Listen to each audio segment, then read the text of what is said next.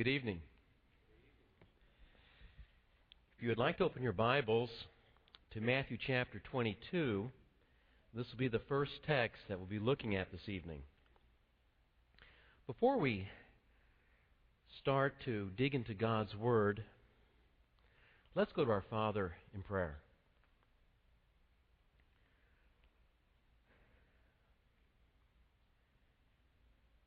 Our Father in heaven, we are grateful that you have claimed us as your people. We know that we do not deserve to be called your people. And so we acknowledge our absolute need and dependence upon your love that you poured out to us through your Son. Father, thank you for loving us. Thank you for showing us what love is and teaching us about love. And Lord, we want to fulfill your desire for us to be a people shaped by love. We pray for our neighbors, that they too may come to know you and to know your love that you have poured out for them as well. Lord, be with us this evening as we look at your word. We pray that your word and your Spirit will always encourage us and shape us to be the people that you want us to be. And Father, we pray and ask for your forgiveness. We pray that you might help us to grow. We ask all these things in your Son's name. Amen. The theme for our congregation this year is faithful.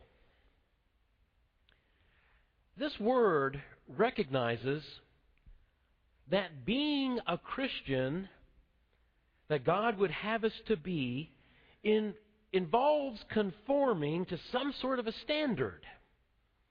Conforming to something that, when compared with our lives, we can be declared faithful. And there we have the sub-theme of a faithful servant, a faithful student, a faithful steward of what God has blessed us with.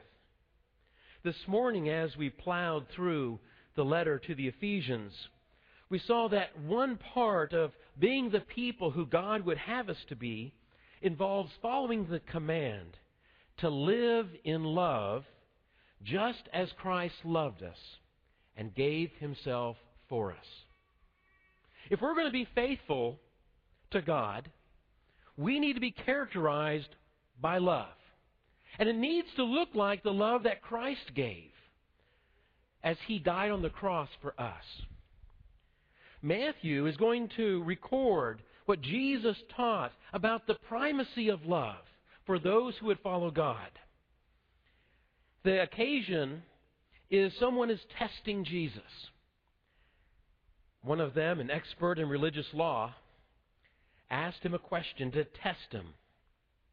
Teacher, which commandment in the law is the greatest? Jesus said to him, love the Lord your God with all your heart, with all your soul, and with all your mind. This is the first and greatest commandment. The second is like it. Love your neighbor as yourself. All the law and the prophets depend on these two commandments. Jesus called loving others the second greatest aspect of what God wants us to be. The law points and showed how people were to live as God's people. And Jesus says the law is saying that the second most important thing is to love other people in the same way that you care about yourself. This is clearly at the core of what it means to be a person who is serving God, who's going to be faithful to God. And so whether we listen to what the Apostle Paul wrote to the Ephesian church about we need to have a life of love and it needs to look like Christ, or whether we listen to what Jesus taught, it is clear that God's will for his people is that they're going to be shaped by love. But how does this love shape a Christian's everyday life?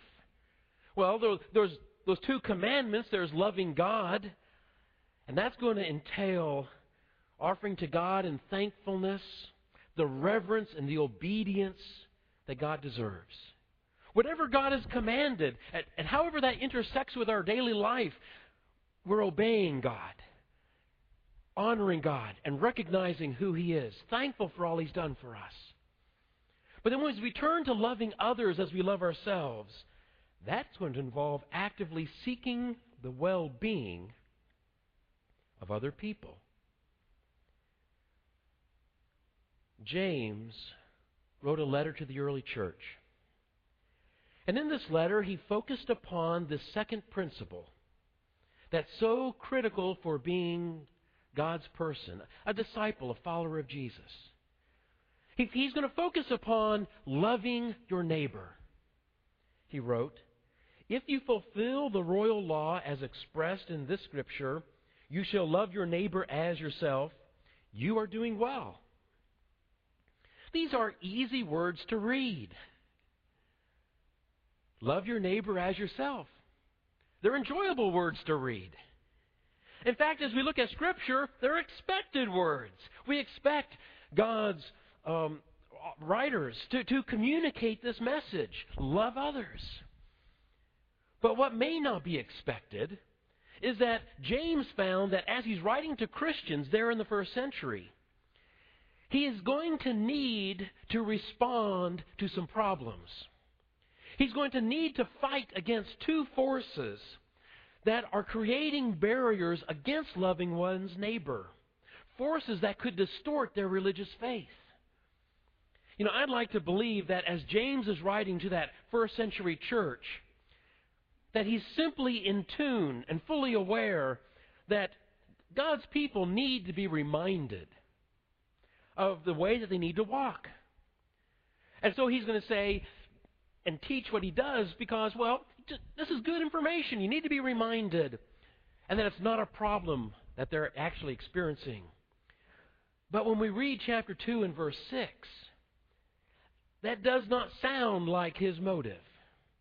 It sounds as though he's responding to a problem that they have. Because he says, "But you have dishonored the poor." And so he seems to be asserting that at least some that he knew about in that first century who were supposed to be denying themselves, supposed to be picking up their cross and following Christ and loving other people and obeying God and loving Him, that some in fact were not doing this and they were failing to love their neighbor.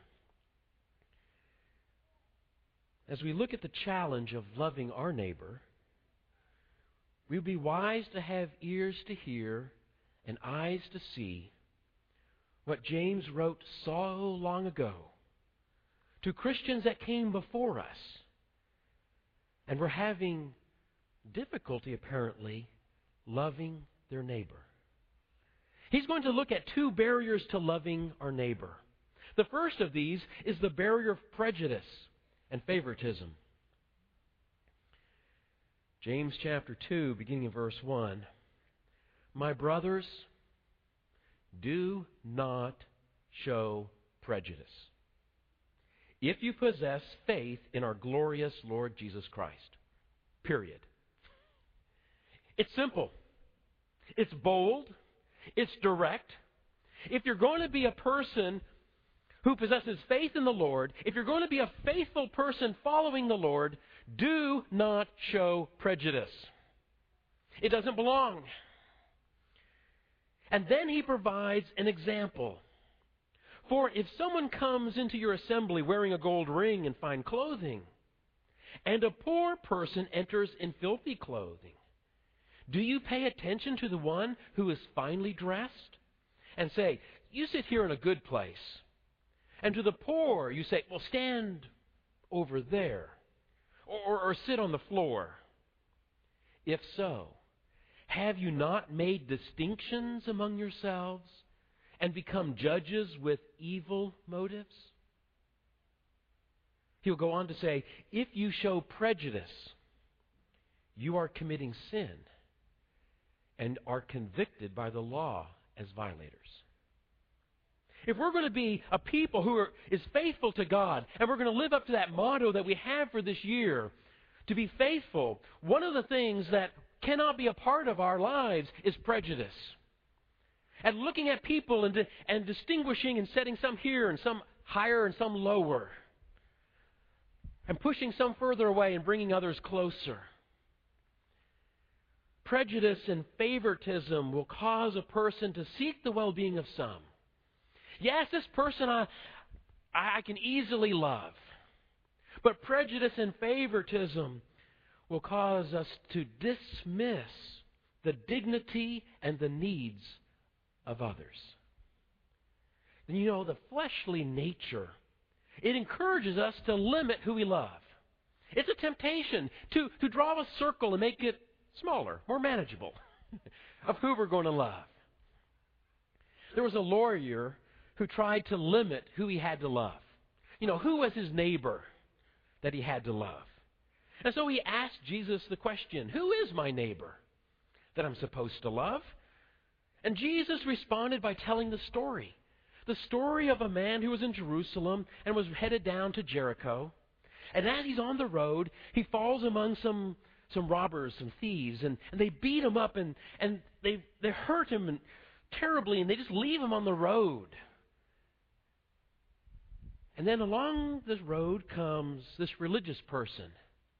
This person who is supposed to be a child of God, who is supposed to be living as God would have His people live. This was a priest. And as the priest comes along, he sees this man who's been beaten up, lying on the side of the road, and he walks on the other side and just keeps on going. And Jesus says, well, then another man came along, and he was a Levite. Again, you would expect this person to be a person of faith, a religious person, but he too walks by on the other side. And finally, a Samaritan comes along. A Samaritan. Those despised people by the Jews. A Samaritan. An enemy of the Jews. The Jews went and blew up the Samaritan temple. The Samaritans retaliate. But the Samaritan comes along and he sees this man and he stops and he tends to him and he puts him on his animal and he takes him to an inn. And then he tells the innkeeper, you know, you feed this man, you take care of him, you let him stay here, and here's some money to take care of him. When I come back, I'll settle up any bill he's got. And then Jesus turned to the lawyer who was trying to limit who the neighbor is and said, so, who was the neighbor to the guy who was beaten up? And the lawyer says, well, the one who showed mercy. Jesus said, go and do the same. In other words, you love your neighbor too. And your neighbor is even your enemy. In fact, when Jesus was teaching on the Sermon on the Mount, that's exactly what He says. He says, love your enemies. Oh, but Lord, this person is working against Christ. They do not believe in you. They're following other things that are not right. Given any opportunity, they will hurt you and your people. You want me to show love and care to that person? Lord, this person has not honored your ways. They have destroyed their lives and everyone around them. You want me to love that person? Love even your enemies. Jesus will tell. And He says, then you're going to be sons of your Father in heaven. Then you're going to look like you belong to God. Because what does God do? He sends His rain on the good and the evil. He loves everybody. And so you love everybody too. You can't have prejudice and distinguish between people. And James, in his letter, identifies the poor as one group of people that maybe God's people might be tempted to just push to the side. But if we cast off looking at people through the eyes of God and seeing people the way that God sees people, if we cast that off, then our fleshly minds can easily accumulate a long list of justification for why we need to love these people and why we can safely just exclude those and ignore them and not worry about it. See, prejudice and favoritism rears its ugly head if we were to make statements like, well, we want this couple to become members in our church because they're the right kind of people to have. That's prejudice. Such a perspective is foreign to Christ. Because Christ died for all people. And He's calling all people. He, as He was talking to the Pharisees who were one time on His case, He said, I've come to call sinners to repentance. I'm calling people who know that they need help.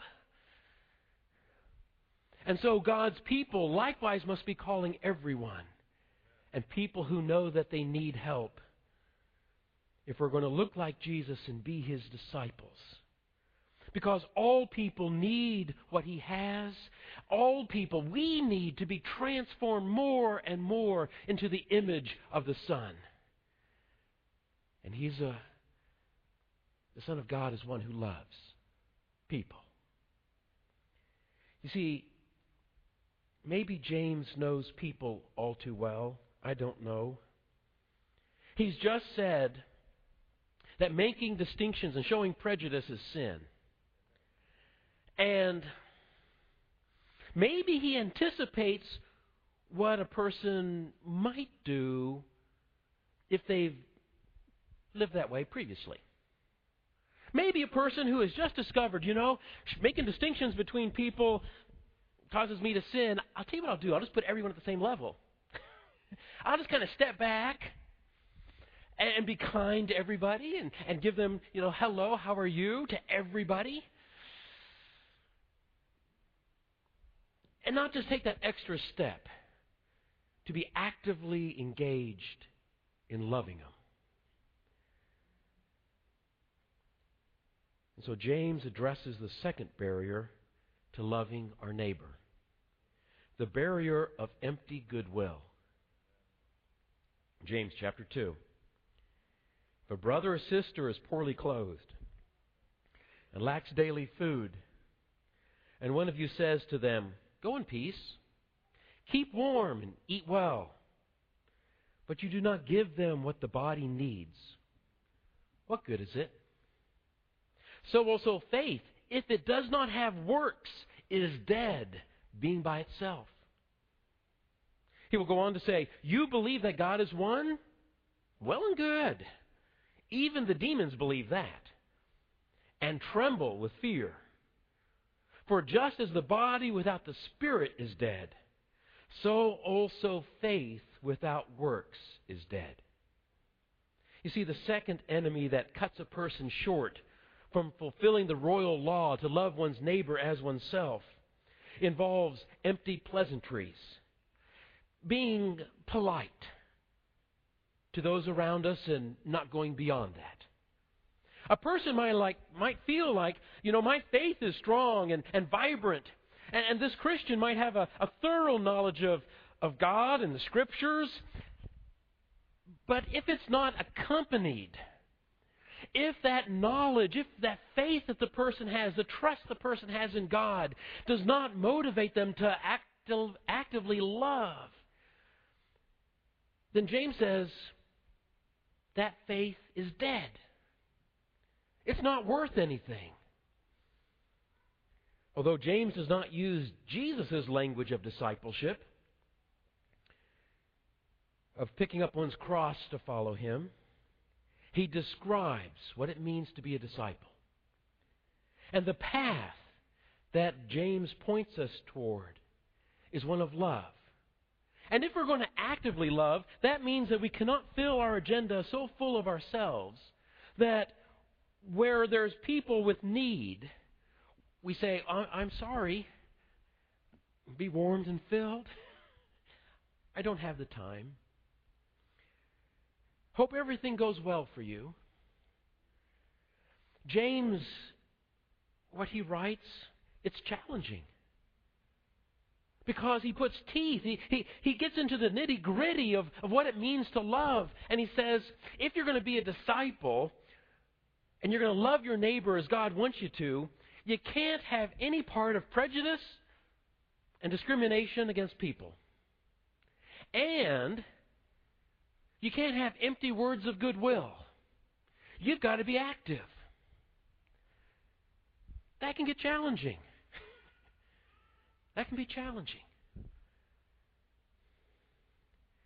This evening, I want to encourage us with the way that our congregation is showing love to this community. We have many ministries at MAC. I don't know the exact number at present, but it's over 35. And each of these ministries, in one way or another, is ultimately founded either directly or indirectly upon contributing to loving God and to loving others as we love ourselves. And tonight, in conjunction with the Care Cottage Open House, we're focusing on one way our congregation is seeking to show mercy and to show love through a ministry. A ministry that's housed on the other side of the parking lot. I'd like for you to meet some of our neighbors. Her name is Yolanda. She's a divorced, single woman, about 60, who works as a custodian. She fell and hurt her tailbone. There's been some problems with workers' compensation, and she's trying to sort that out. She's waiting on a hearing. When she came with all the documentation to show that the story she was telling was true. She was referred to us by unemployment. When I talked with her, she had already been over to the Care Cottage. And as I talked with her, and she talked about the food that she had just received,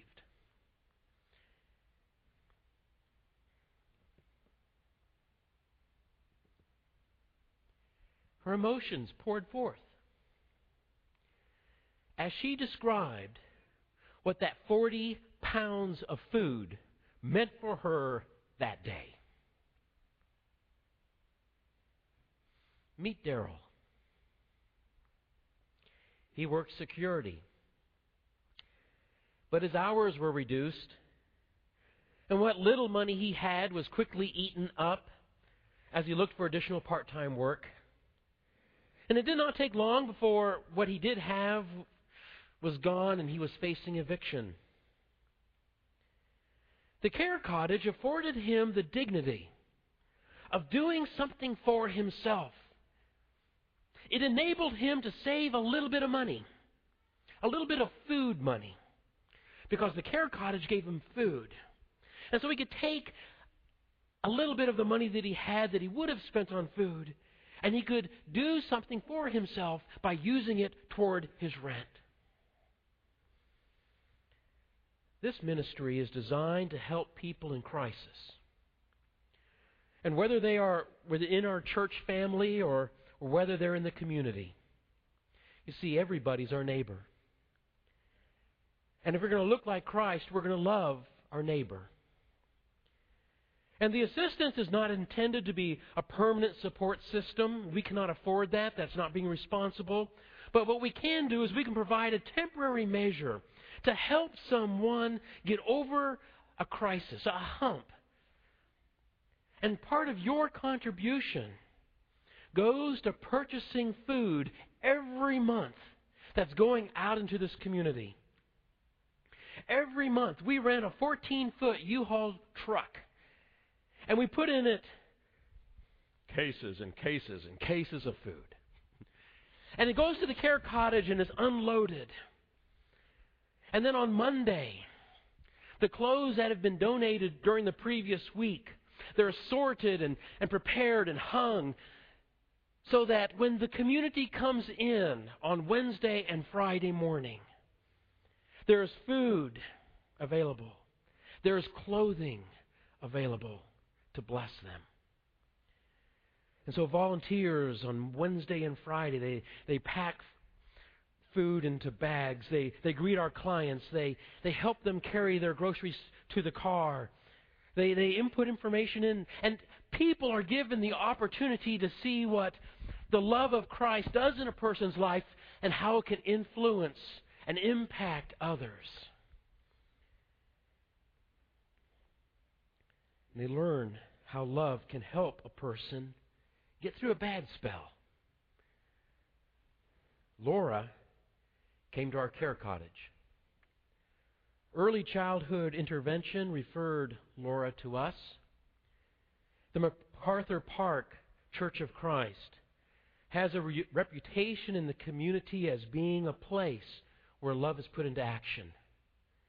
Laura is a single mother of 4 children who is also an online university student. The father is not paying child support. One of her children has Down syndrome, and this child requires her attention and prevents her from working. During the school year, her kids eat breakfast and lunch on a school program. But during the summer, things get very tight. The food stamps are not enough. Her resources are stretched so thin that she needs to find additional help. She had documentation to substantiate all that she was telling us. And by the time she visited our care cottage, she had already sold her TV so that she could have funds for her family. Through the care cottage, you helped Laura. The care cottage, this ministry is aware that loving people by giving them food and clothing is important, but love cannot stop there. Because their greatest need, our greatest need, everyone's greatest need is a spiritual one. We all need the love that came from Christ when He died on the cross and His blood. And so at the care cottage, when a person comes in at that front desk and they fill out a form, they're made aware that if they want a Bible study, they can have one. There is on the wall a new electronic sign that advertises many messages. And one of those messages, if you want a Bible study, it's available. On the wall, there's a small rack that has these little pamphlets. One is entitled, "Why is Jesus so important for our lives?" The other has forgiveness, belonging to God, starting a new spiritual life. There's also a small printed brochure that's put into every bag of food that goes out. There's a youth calendar there so that as our clients come in, there's the opportunity, if they have children, to point them to the activities coming up, and they can see and learn about how their children can come and become engaged and involved in spiritual things with other kids. And sometimes our clients indicate, yes, I would like a Bible study. And these Bible studies have turned into new members of our congregation. One of those requesting a Bible study was Urena. It was after a number of studies that she decided that she needed to rely upon our Lord. And she was baptized into Christ and became our sister. And she worshiped with us until she moved to the East Coast. Among those who have become members of our congregation in recent years are several of whom our first contact with them was through the care cottage. You see, this is a ministry that is reaching out with love to change lives. not just by providing food and clothing, but also by pointing people to the bread of life, whom we all are dependent on. Now, some of you have already gone to the Care Cottage open house this afternoon from 5 to 6, and perhaps you would have seen that new electronic sign. If you haven't seen it yet, you need to get over there. But you also learned about how the food and the clothing processes work. You saw how we're pointing people to Jesus. You experienced that place where our community is going to encounter the difference that the love of Christ can make in someone's life so they show love to another person. And if you have not yet had the opportunity to go over, especially if you're a new member and you've not seen the Care Cottage, it's going to be open for a few minutes after services, and I would encourage you to go over and to look at this ministry. You know, several years ago, there was a class of very short people, I mean like 6 years old, that went over to tour the Care Cottage. And as I was giving this tour, at the end of it, a parent of one of these children said, "I didn't know we were doing this." And this person had been a member of our congregation for a couple of years. And that's why we have an open house, so that we can all be aware of what we're trying to do in this particular way to love our neighbor as ourselves. David Banton is currently the ministry leader for the Care Cottage. And if the idea of unloading a truck or sorting clothes or engaging with the public or doing data entry or any of the other ways that our volunteers serve, if that's the sort of thing that you're interested in, he'd be the person to talk to.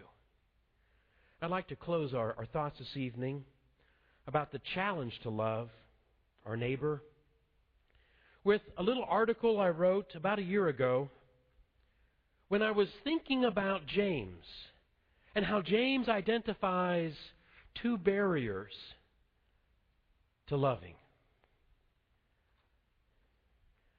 I entitled it, "The Challenge to Love." I do not know how Susan rings the church office doorbell. Presumably, she holds something in her hand to depress the white button. To my shame, I have forgotten the name of her skin condition that has deformed her hands as it tightened her epidermis like the taut surface of a balloon set to explode. To prevent further complications, she avoids all direct human contact, as well as any object that others have handled. As might be anticipated, she's not employed. She is unmarried.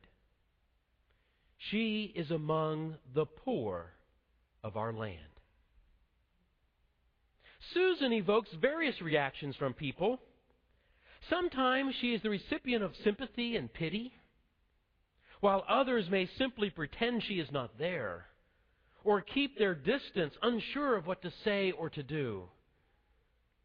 Since she can be demanding and rude at times, some probably respond curtly. She is among the poor of our land. Nearly 2,000 years ago, when James wrote his letter to the early church, exalting the principle of "you shall love your neighbor as yourself," he identified two barricades to exemplifying love. Prejudice threatens to extinguish love as it fosters becoming judges with evil motives. Writing bluntly, James commanded, "Do not show prejudice if you possess faith in our glorious Lord Jesus Christ." Discrimination would prompt us to treat people in different ways, thereby shutting down the spigot of love towards some. The other insidious enemy of love entails extending mere pleasantries. Having said kind words, "Go in peace, keep warm, and eat well," a Christian might feel vindicated as a godly, loving person. James rips the mask of politeness away from a religious faith devoid of action to expose a worthless religious corpse. To quote, "For just as the body without the spirit is dead, so also faith without works is dead." The challenge to genuinely and actively seek the well-being of others, whether they be poor or not, can be challenging, even without these two barricades. Empowering self-destructive ways is not love. Neither does love turn a blind eye or offer mere pleasantries and platitudes. Whether rich or poor, whether Oriental or Occidental, everyone can justifiably sing, "Jesus loves me, this I know," because Jesus actually did something for all of us. He gave His life for us upon the cross. He loved us. As Jesus' followers, does everyone in our communities and those who walk into our assemblies have reason to believe that we love them? Jesus loves me, this I know. He died for us. He made it possible that we can receive all that His death could afford us. We could be forgiven and claimed as God's children. If you have not yet given your life to Christ and relied on Him, we invite you this evening to come and to acknowledge that Jesus is the Son of God who died for you and was raised again. And to rely and trust in this one whose death can save you by being buried with Him in baptism and then raised up into a new life. A life that God's power creates and He gives you. If there's any way that you need to respond, why not now as we stand and sing?